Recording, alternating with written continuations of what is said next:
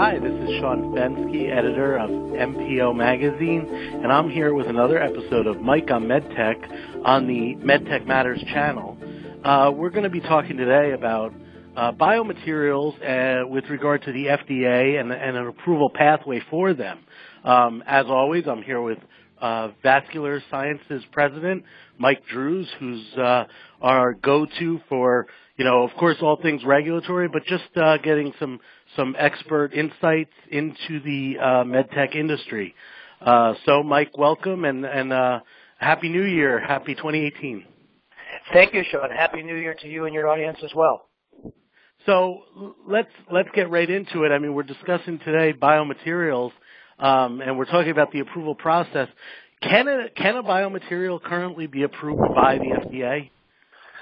That's a terrific question, Sean. And in the interest of full disclosure, I'd just like to remind your audience that in addition to my background in biomedical engineering, that's what my PhD is in, I do happen to be a subject matter expert for the FDA on biomaterials. So this is one of many areas that's near and dear to my heart, so to speak. The short answer to your question is no. A biomaterial is not approved by the FDA. Typically what happens is a medical device is either cleared or approved by the FDA. If that device uses a material that is new or novel, then as part of that clearance or approval process, the material is also looked at, so to speak. But biomaterials in and of themselves are not approved, and that's one of the reasons why I wanted to talk about this topic, because I think in many ways it is really holding us back as an industry. So if let's say the FDA did put into place an approval pathway for biomaterials, and then this information as a result was made public, do you think it would definitely increase the amount of various materials, the amount of these biomaterials that would be used in medical devices? Again, terrific question, Sean. I think the short answer is absolutely yes. Consider the following not so hypothetical scenario. So a medical device manufacturer has a choice. They're developing a new medical device. They can either make that device out of an existing material, what I call a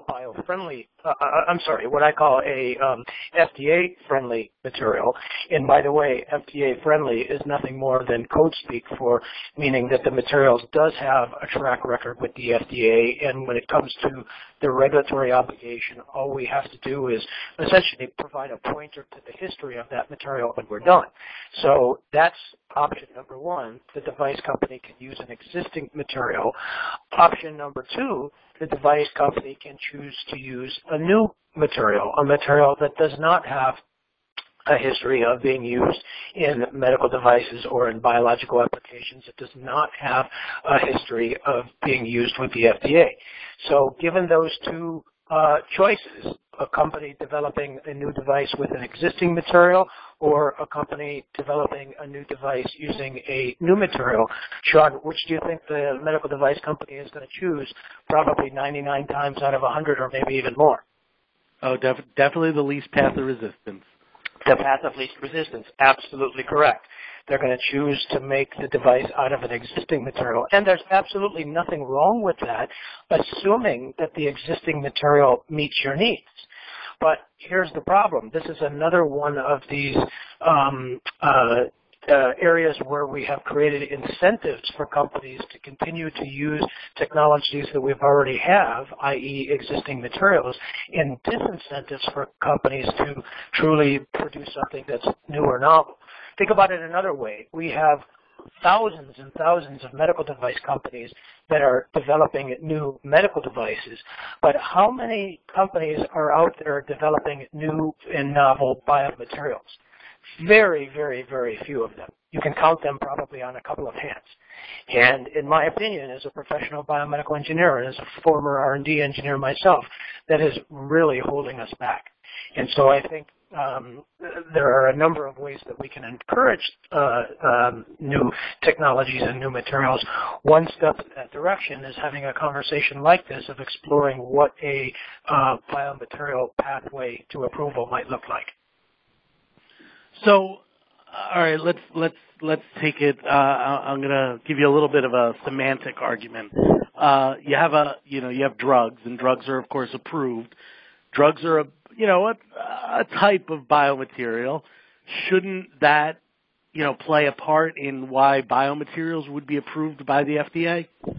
That's actually a very interesting observation, Sean. That is, in fact, the regulatory logic in part that could support the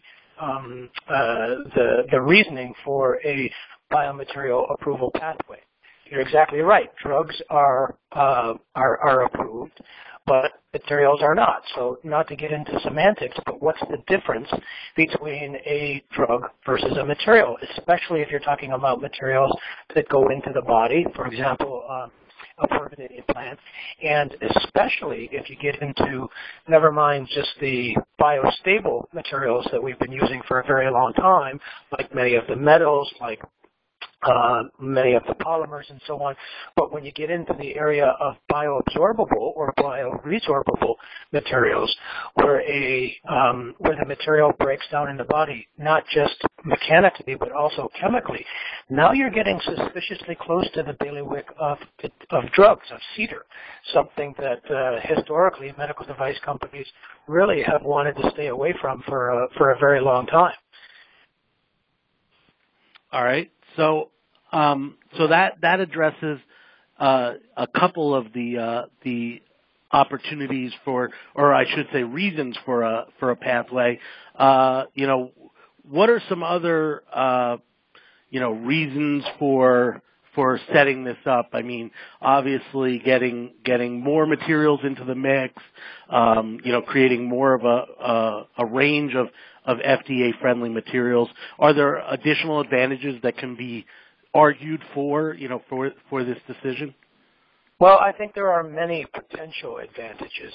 And again, this is reason why we need more people, not just you and I, but people in this industry having this kind of a discussion, talking about the advantages and disadvantages, talking about the good, the bad, and the ugly, so to speak. So let me come back to that scenario that I posed to you a moment ago. A device company making a new device out of an existing material versus a device company making a new device out of a new material.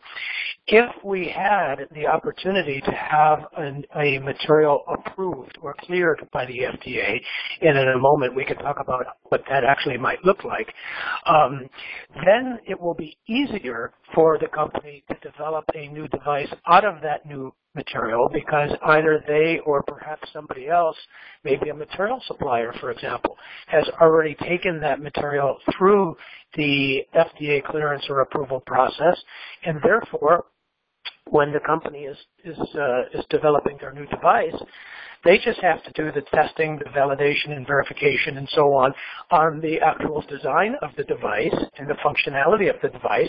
But when it comes to the materials, including biocompatibility, it becomes just sort of a pointer to the history of the material, kind of like what we have right now. But what we're talking about is making it a little bit more formal so that it makes it a little bit easier for companies in order to do that. Does that make sense? Yeah, I think that clarifies it pretty well. And actually, you just touched on something that I was going to ask about anyway. So I'm glad you mentioned it, and that is the material supplier. I mean, we're accustomed to a submission pathway where the medical device manufacturer is submitting a product to the FDA, and like you said, if there is a new material used in that, it is evaluated along with the device. Having a separate biomaterials pathway brings in a new player, which is that materials manufacturer, and having them directly submit, these companies have their own R&D labs. They have their own materials experts, probably more so than any, or I should say most medical device manufacturers. You almost can see a competitive advantage being achieved with these materials manufacturers submitting new bio-friendly and as a result, FDA-friendly materials directly to then advertise that material to device manufacturers. I mean, that kind of makes a very interesting situation in and of itself. I think you're right, Sean. I think potentially it does shift some of the burden, if you will, some of the workload to the material supplier if they choose to actually do that. Of course, they would have no obligation to do that. But if they were to develop a new material or even their own proprietary version of an existing material, because oftentimes we use material names, for example, polyurethane, in a very generic, almost ubiquitous sense. But there are hundreds, perhaps thousands of different versions of polyurethane with different characteristics, with different leachable and extractable profiles, with different cross-linkers and so on. And so this increases the burden on the medical device manufacturer because they also have to do that testing or have somebody do that testing for them on that particular formulation of that particular polyurethane. If, on the other hand, the material supplier decided to take that material through the FDA and get some sort of a clearance or approval on it, they can then advertise it to the manufacturer. And from a business perspective, Sean, it would seem to me that they could greatly increase the cost of that material to the medical device manufacturer because they can say, hey, we've already gotten this through the FDA for you. You don't have to do that again. You don't have to reinvent the wheel. You can just simply, point to our approval and be done with it. But there are also, on the other hand, product liability potential consequences as well. At the end of the day, I want to make crystal clear here, it does not shift the ultimate responsibility in terms of liability. In other words, as I like to describe it, whatever company's name is at the top of the label, they're the ones that are ultimately responsible. And if there's a problem, the medical device manufacturer is going to be the first one to get sued. Right, and I'm sure that's something they're very well aware of and always concerned with. So now to be fair, we've addressed a lot of the benefits, a lot of the potential advantages to implementing this pathway. For the other side of the coin, what would be a disadvantage, or what might be the downside to putting this approval pathway into place? So it's a good question, Sean. I think there are some potential downsides, but I think these are all solvable problems. One is it will probably require releasing some technical, maybe even proprietary information into the public domain, although I think that's a solvable problem. We do that, for example, with submissions. As you know, once a 510K or a PMA goes through, any company through the Freedom of Information Act request process can get a copy of that submission. Before it's released to them, however, some of the more proprietary information is grayed out. So I think that's, something that we can handle here. Probably the biggest concern that I have is that we have to make sure that we create this pathway, that we design this material pathway very carefully. I see it happen many times as a subject matter expert for the FDA that people make assumptions about materials and especially about biocompatibility that have absolutely no basis in biology or engineering. For example, it amazes me how many people think that once a material is used in any one place in the body, it's okay to use it in every other place in the body. I had a perfect example. I was working with a company just this past year before they asked me to come in and help.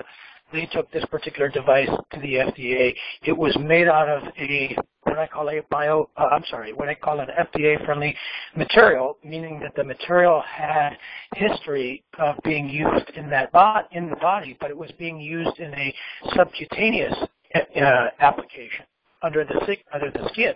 And now this company was wanting to use that same material in a blood contact indication, in a blood vessel. And the FDA came back and said, you need to do a whole bunch of additional biocompatibility testing. And the company was genuinely surprised. And I said, with all due respect, are you an idiot? I mean, do you really need a PhD in biomedical engineering or immunology to understand that, gee, maybe the patient's body, or specifically their immune system, is going to react differently to a material that's implanted under the skin versus a material that's in contact with the blood? So we really have to be careful how we set this pathway up to avoid scenarios like that. But nonetheless, I strongly believe that these are all very solvable problems if, as you and I have talked about before, Sean, we begin with the biology and the engineering first, and then we let the regulatory follow. Unfortunately, that doesn't happen very often. What happens more is people begin with the regulatory first, and that has disaster written all over it in every language. As I think I've shared with you before, Sean, I have a strong medical background. I used to teach medical school back in the day. There's a common adage, the surgery went perfectly, but the patient died anyway. Well, the regulatory equivalent of that is we followed the regulation perfectly, but the patient died anyway. Unfortunately, these things happen more often than some people would like to think. And I think the solution is not to create more regulation, but the solution is to get people to think and to begin with the biology and engineering first. Yeah, and I think your scenario of the difference, both of those scenarios where it was subcutaneous or blood contact, would likely be deemed implantable, but obviously very different scenarios. Should you have materials manufacturers submitting biomaterials to the FDA, which could be a great thing, in their promotion of that product once it were to pass, they need to be very careful in how they promote it as, say, an implantable material, or, it needs to be specifically, this is an implantable material for blood contact, this is subcutaneous, et cetera, et cetera. Very specific on their promotion of it. Otherwise, they'll find themselves possibly in a little trouble with the FDA, which is not something you would want with a program like this right out the door. That's correct. And not only would they be in trouble with the FDA, but more importantly, they would be potentially in trouble with patients. Because, if we don't begin with the biology and the engineering first, then, we have to reap the consequences. But I do think, as I said a moment ago, these are all solvable problems. I would have absolutely no problem putting some caveats on the approval of the material. For example, this material has been tested in skin contact applications, or this material has been tested in blood contact indications, or in the respiratory tract, or in the GI tract, or whatever. And even putting some disclaimers on there, this material has not been evaluated in these other areas or something like that. We do this with other medical devices, Sean, and in the drug world, we do it all the time. This drug has not been tested in these particular kinds of patients. This drug has not been tested in pregnant women, what have you. These are solvable problems, but nonetheless, I think it is worthy of at least having a discussion as to would the advantages of setting up some sort of approval process for a new biomaterial outweigh the disadvantages. In my opinion, I think they probably would, but we need to have that discussion. All right, great. Well, we're having that discussion. Is this something that's on the FDA's radar? Is this on their docket of, things to address in 2018, 2019, sometime in the future? Or is this just kind of pie in the sky, Mike and Sean having a conversation? Maybe some other people out there are also kind of thinking about it. But is this real, or is this coming? Is it, just hypothetical? Well, it's a good question, Sean. Although I work as a consultant for the FDA, let me be crystal clear. I certainly do not speak for the agency. I can tell you that anecdotally, we have had some conversations over the years about this unofficially. But as far as I know, officially, it is not on FDA's radar for implementing this anytime in the near future. But that begs the question: why do we as an industry need the FDA to lead us like sheep? I think this is a wonderful opportunity for the industry to come together to have these conversations, to put together a proposed plan, if we think that this is a good thing to do, to create sort of an outline of what this approval pathway might look like, the advantages and disadvantages, and then we take it to the FDA and say, look, this is in the benefit of all of our interests. Let's sit down and have a discussion on how we can implement such a thing. I think right now, given that we're now into 2018, we also have some additional winds blowing in our direction. One of them is that there is a new sheriff in town. There is a new FDA commissioner, Scott Gottlieb, who I have a lot of respect for. He and I agree on a number of things. And he is a little more, shall we say, industry friendly, so to speak. Compared to some of the past FDA commissioners. So I think under his leadership, FDA might be at least more conducive to having this discussion. I also think most recently, just last month in December of 2017, Sean, FDA, as you probably know, put out a new guidance on the least burdensome concept, and they introduced, this is a topic of a different conversation, but an alternative to the 510K. It's an expansion of the abbreviated 510K program. But one could easily argue that creating a new clearance or approval pathway specifically for biomaterials, not just biostable materials, but perhaps even bioabsorbable materials, would fit under the least burdensome concept. So, short answer to your question, Sean, is as far as I know, there have been no official conversations in this area, but nonetheless, I think it's a great opportunity for us as an industry to get ahead of the story, so to speak, and to be much more proactive and take this to the agency in terms of a proposal and have a discussion about it. Oh, that's great. So when the Mike Drues task force on biomaterials is being formed, we'll reach out to the FPO audience and seek their input and their participation. Well, thank you, Sean. I do appreciate the sentiment there, but let me be clear. Although I'm happy to help, foster this, because I do think it's in the benefit of everybody. It's the benefit of industry, the benefit of the FDA, and most importantly, the benefit of our patients. It does have to be a group effort. Absolutely, absolutely. Well, unfortunately, that's all the time we have. I know you mentioned, this alternative pathway. No doubt that'll be a topic for an upcoming podcast, as well as the recently passed or put out there 3D printing additive manufacturing guidance. So we already have some great new topics coming up for this year.